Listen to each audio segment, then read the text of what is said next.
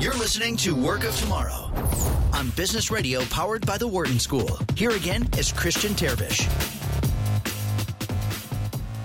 Welcome back. I'm Christian Terbish. This is Work of Tomorrow on Business Radio here on Sirius XM.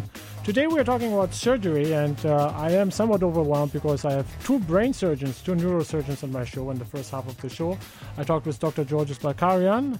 It is now my great pleasure of welcoming my second guest, and I kid you not, literally fresh from the OR, Dr. Neil Malhotra.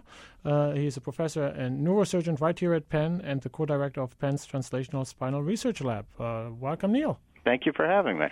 Neil, that was true. You're literally fresh out of the OR. What did your day look like today before coming to the show? So today is an operative day, so I'm doing 5 operations today, so shorter operations as compared to the case that we're talking about on this call. So basically doing an operation and then, dictating the operation, meeting with the family, and then going right to the next one. So tell us about what it takes to be a surgeon. I mean, we talked with a previous guest a little bit about the brain versus the hand, the dexterity. Are you also good at fixing a bike or making something with your hands? Are you kind of a handy type of person, to say it this way? As it turns out, I am to some degree. There is some data about that, about the use of one's hands, and that, people that use their hands regularly in their hobbies are people that tend to be good surgeons, and the area of the brain that develops control of the hands is larger and more active. In my case, an example of that is that I've just completed, after promising for many, many years, I just completed a dining room table that I built for my wife. How many years have you been doing surgery? So I've been a neurosurgeon, including my training, for 18 years, and the training is 7 years. How have procedures, surgical interventions changed over these 18 years? I mean, in 18 years, I guess in any field, certainly in medical technology, is a lot of time. What's different today that we would have not recognized in an OR 15 years ago? Well, so certainly in some areas the changes have been dramatic. So some of that being navigation and the development of robotics. So within navigation, the ability to target the lesion, which reduces, for example, the size of an incision, the amount of time sort of addressing tissues around the lesion and being able to focus rather directly on the lesion, because we can get there very quickly, and that is very helpful for certain cases. As an academic now, you are, unlike our previous guest who was in private practice, you have also research and academic duties. So how do you allocate your time between the time that you're in the OR, you're consulting with their patient family and the patient him or herself, you're doing research, you have administrative roles. How do you allocate your time between these buckets? Certainly by prioritizing things. So far and away, the number one priority is patient care. Everything sort of falls behind that, and then we try and schedule out in a way that is, allows us to care for the patients that need us, and then block off time subsequent to that to do the other things. So for me, I have days that are generally allocated for surgery, days that are generally allocated to see patients in the office and sometimes do emergency surgeries, and then time for administration and for running the lab. The reason the lab is so important, and I'm fortunate to have a big team that works with me in the lab, so even when I'm not there, it's still moving forward. The reason the lab is so important is because the goal of our research is to put us out of business clinically. We want to find solutions that mean we won't need surgical interventions anymore. And you spend, a lot of my friends here at Penn Medicine, they are basically spending like half a day a week in the practice, and the rest is research time. You have real volume, right? It sounds like you're spending at least half of your time in the OR/patient care. It tends to be a different model for surgeons than for non-surgeon specialists. So, so I'm in the OR basically 2 full days a week, and then, when I'm on call, extra weeks and days, and then I'm in the clinic seeing patients 1 to 2 days a week. And so there's a pretty high clinical volume that needs to be sustained to care for patients. Does that get us back to the dexterity, that if you wouldn't have that volume, you would really be like a marathon runner who hasn't practiced for a while? Is that volume so specific about surgery that maybe in internal medicine it's okay to be a little rusty on the latest things, but in surgery you just have to, your fingers just have to remember always? Well, I wouldn't necessarily say the rusty component for the internist. I can't really speak to that very well. But to the surgical practice, I mean, I think there's increasing literature that shows that surgeons who are not operating with any frequency tend to have more problems. So if they're not taking care of a certain type of problem a certain number of times per year, even if they did early in their career, they tend to run into more problems. And that may be a surgical skill problem. That may also be a cognitive problem that you're not, thinking about all the issues one can run into and not on top of them before they become an issue. Now, you mentioned, Neil, the lab that you're running, that's Penn's Translational Spinal Research Lab.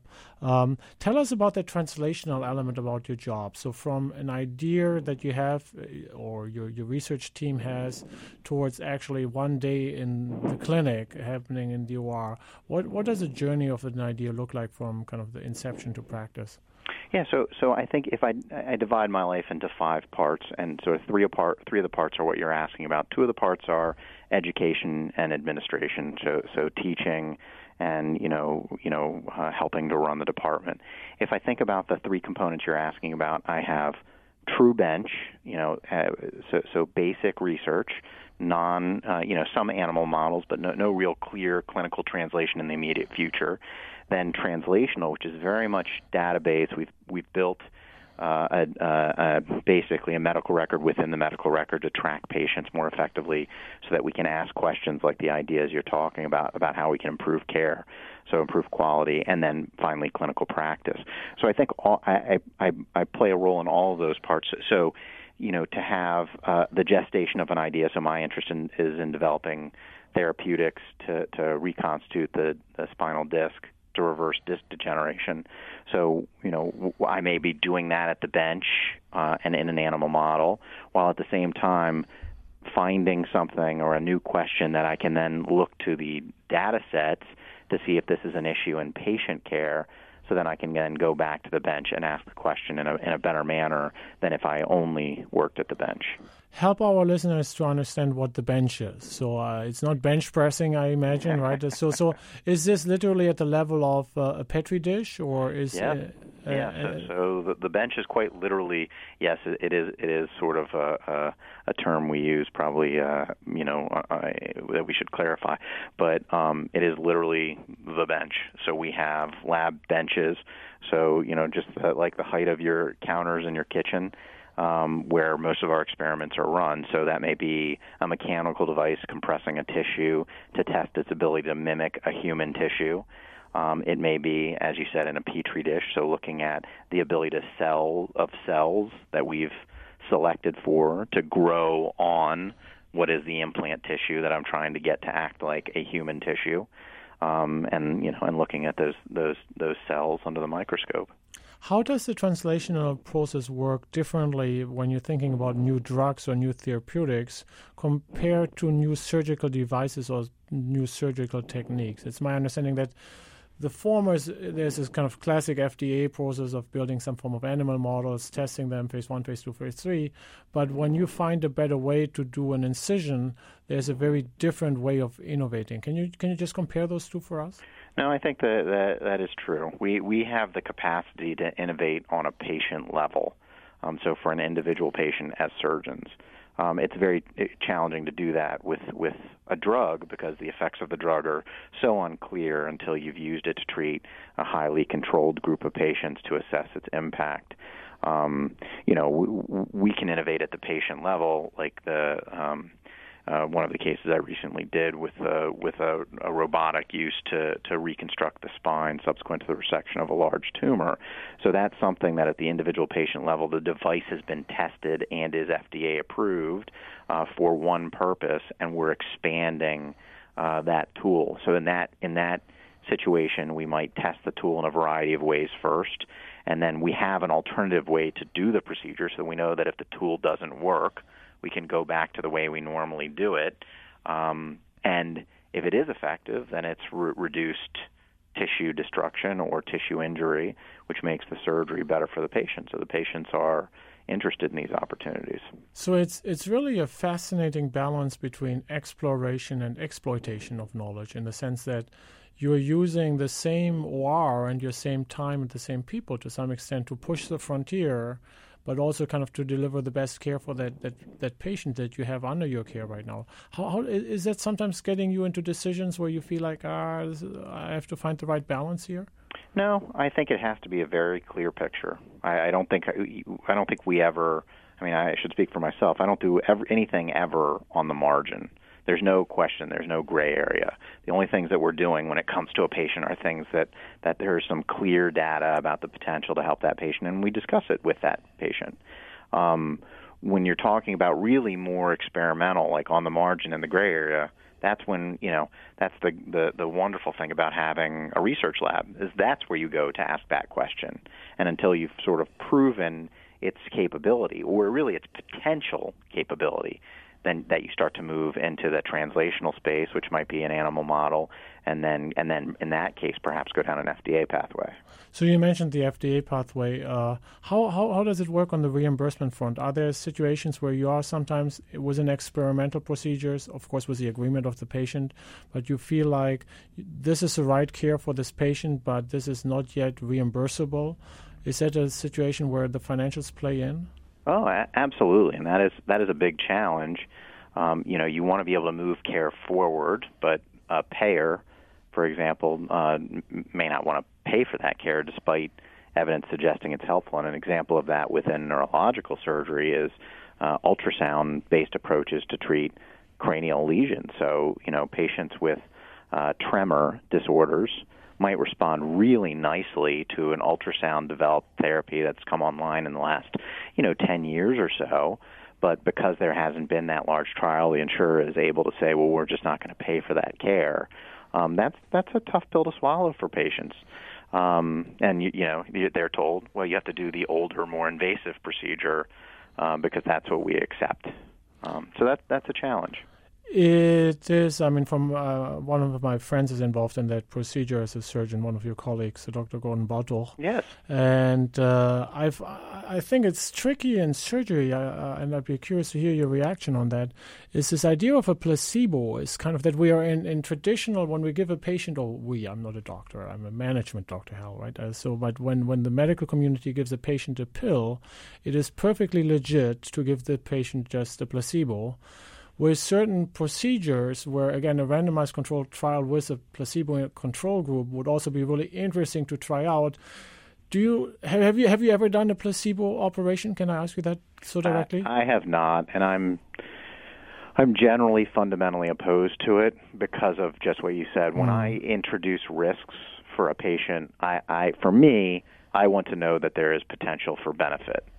So if I'm doing a placebo operation, there's no potential for benefit, yet I've introduced risk into the calculation. So in Scandinavian countries, they have done placebo surgeries. There's a couple of places around the world, really, that have, whether it's scoping the knee or otherwise, they feel like the evidence that they've gotten from that has been valuable. I'm much more interested in propensity scoring matches and, pairing large data sets to existing data sets. Once you've done a lot of research, for example, that ultrasound that we've discussed, once there's been a ton of research to get you to that point, then treating those patients, giving the opportunity to treat them and give them the potential benefit, and then using either coarsened exact matching, ideally coarsened exact matching and propensity score matching to find a population similar to them that didn't get the procedure, to see if you can prove in an ideal scenario similar to a randomized trial, prove the impact of the intervention.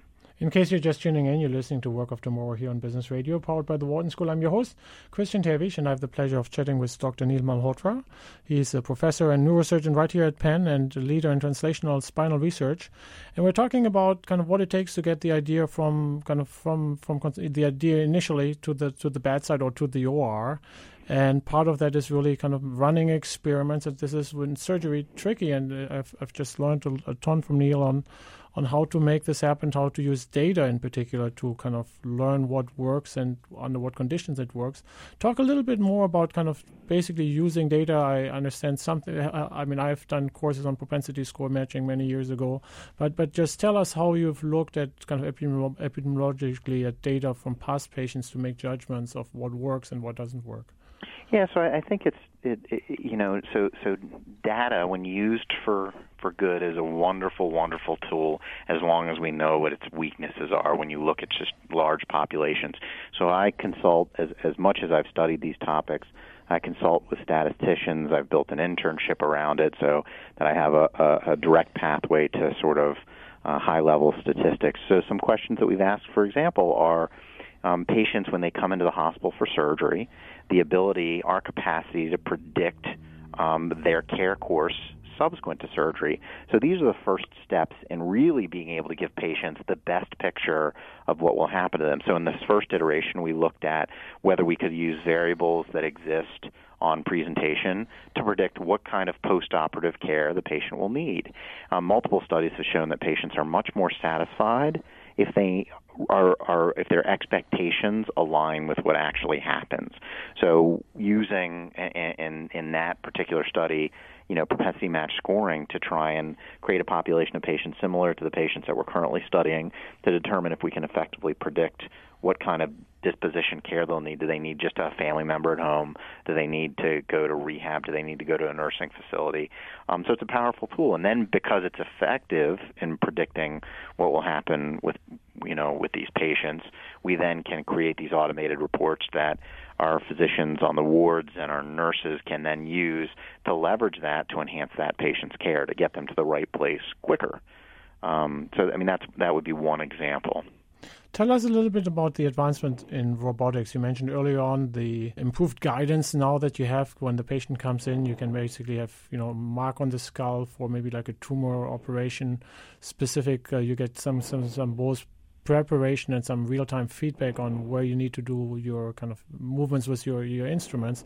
Tell us how robotics has changed surgery since you've been around in surgery. Yeah, so robotics, when I started in medical practice, robotics were really, and still are, robotics in its infancy. And we're really, I wouldn't even say we're in the robotic phase of surgery. We're in the cobotic phase. I think, and what I mean by cobotics is the robot is assisting me to do what I'm really doing with my hands using the robot. The only real robotic device that is used in any sort of surgical manner also in happens to be in neurological surgery, and that's sort of CyberKnife, which was developed by some of my colleagues at Stanford. That's robotics. You provide a program, you plan it out, and the robot does what it's told to do on its own. Most of what we're doing is cobotics, and the case that I've referenced in this conversation is resection of a type of cancer where historically either the surgery is very morbid and very hard for the patient to go through, or they do a treatment that really doesn't give them any chance at a cure. So if we know surgery gives you a chance at a cure, the advantage in the case example that I'm speaking about is that robotics or cobotics allows me to do the surgery, in this case, through the patient's mouth in a way that I can't do it with my hands. My hands are too big to fit in the space. And the robot, which one of my ENT colleagues is controlling, allows us to get to the space that we need to be able to do a surgery that allows us to get a cure, but also a recovery rate that's reasonable. So rather than splitting the face or the jaw in a way that we used to do 20 years ago, we do a surgery that now, 4 or 5 months after surgery, the patient's back at work and doing the things they like to do. So that's where I think the current state of cobotics or robotics is.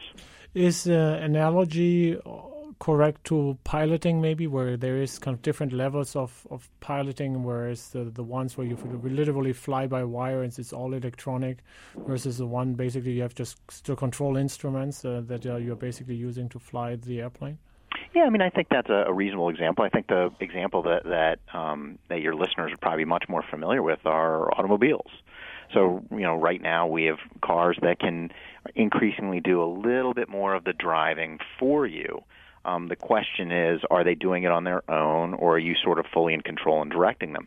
So, cruise control is sort of perhaps an early cobotic, sort of co-pilot assisted intervention, and now we have, lane changing and, point-to-point, guidance and assistance. I'm thinking of my recent experiment with the autopilot of a Tesla, and I hope that your instruments don't start beeping and say, Neil, keep your hands on the joystick here. What is, the way that you introduced cobotics was, you talked about a phase.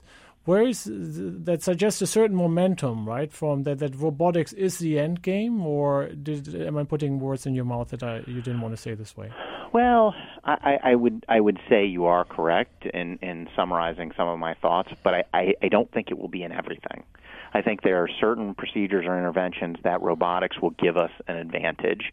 I think if you use the Da Vinci robot, and its development over the last, 15 to 20 years, many of the interventions that were argued to be the future of cobotics or robotics in the way that Da Vinci is used, that would, eliminate the need for surgery. And when we studied this, in a reasonably controlled fashion, it appeared that, by hand surgical interventions provided equal or in many cases better outcomes. So there are areas where cobotics, like in kidney and prostate surgeries, really have been an advancement. So if I think about cobotics, in some sense, the essence here is that some of the knowledge that you have as an experienced surgeon at one of the finest neurosurgery departments in the country gets codified and put into technology. Does it make the life of a neurosurgeon, maybe in a second or third tier hospital, does it basically improve their game because they can benefit from some of Neil's techniques or knowledge pieces that are now sitting in part of the software and the robots? In robotics today, I would say no. I think navigation, the first technology we discussed, absolutely. That has been a game changer for surgeons with less experience, less opportunity to train, in smaller settings. In third world countries, it's given them the capability to resect lesions that they historically might not have been able to resect. And some of these lesions, what we're talking about here is the difference between mortality related to that cancer and a surgical cure. So I think that has absolutely expanded what many of our colleagues have been able to do. What is the missing piece on the robotics, the actual surgical intervention part, as opposed to the guidance part? What would be the breakthrough that is needed to make that one also transferable to the same degree? I wish I could tell you. To be honest, I think there's several pieces, and I don't think we're quite there yet, but I think we need to be exploring it in a safe manner to provide patients better care. And I think it'll be a long series of successes with cobotics, and then we will be able to move into the era of true robotics where we've seen there is benefit by the robot-assisted tools. What do you think is next for you the next 5 years? Is there like a big project that you're kind of in the process of wrapping up or getting launched? The two areas that I'm really most interested in is continuing to further the disc research, looking for a solution for disc degeneration. We know that everybody undergoes disc degeneration. If we all lived to be 200, our spines would be metal rods from top to bottom because the degeneration is dramatic. So I'm developing injectable therapeutics to try to reverse that. I'd like to see a big advancement in the next 5 years, consideration for FDA trials type of advancement.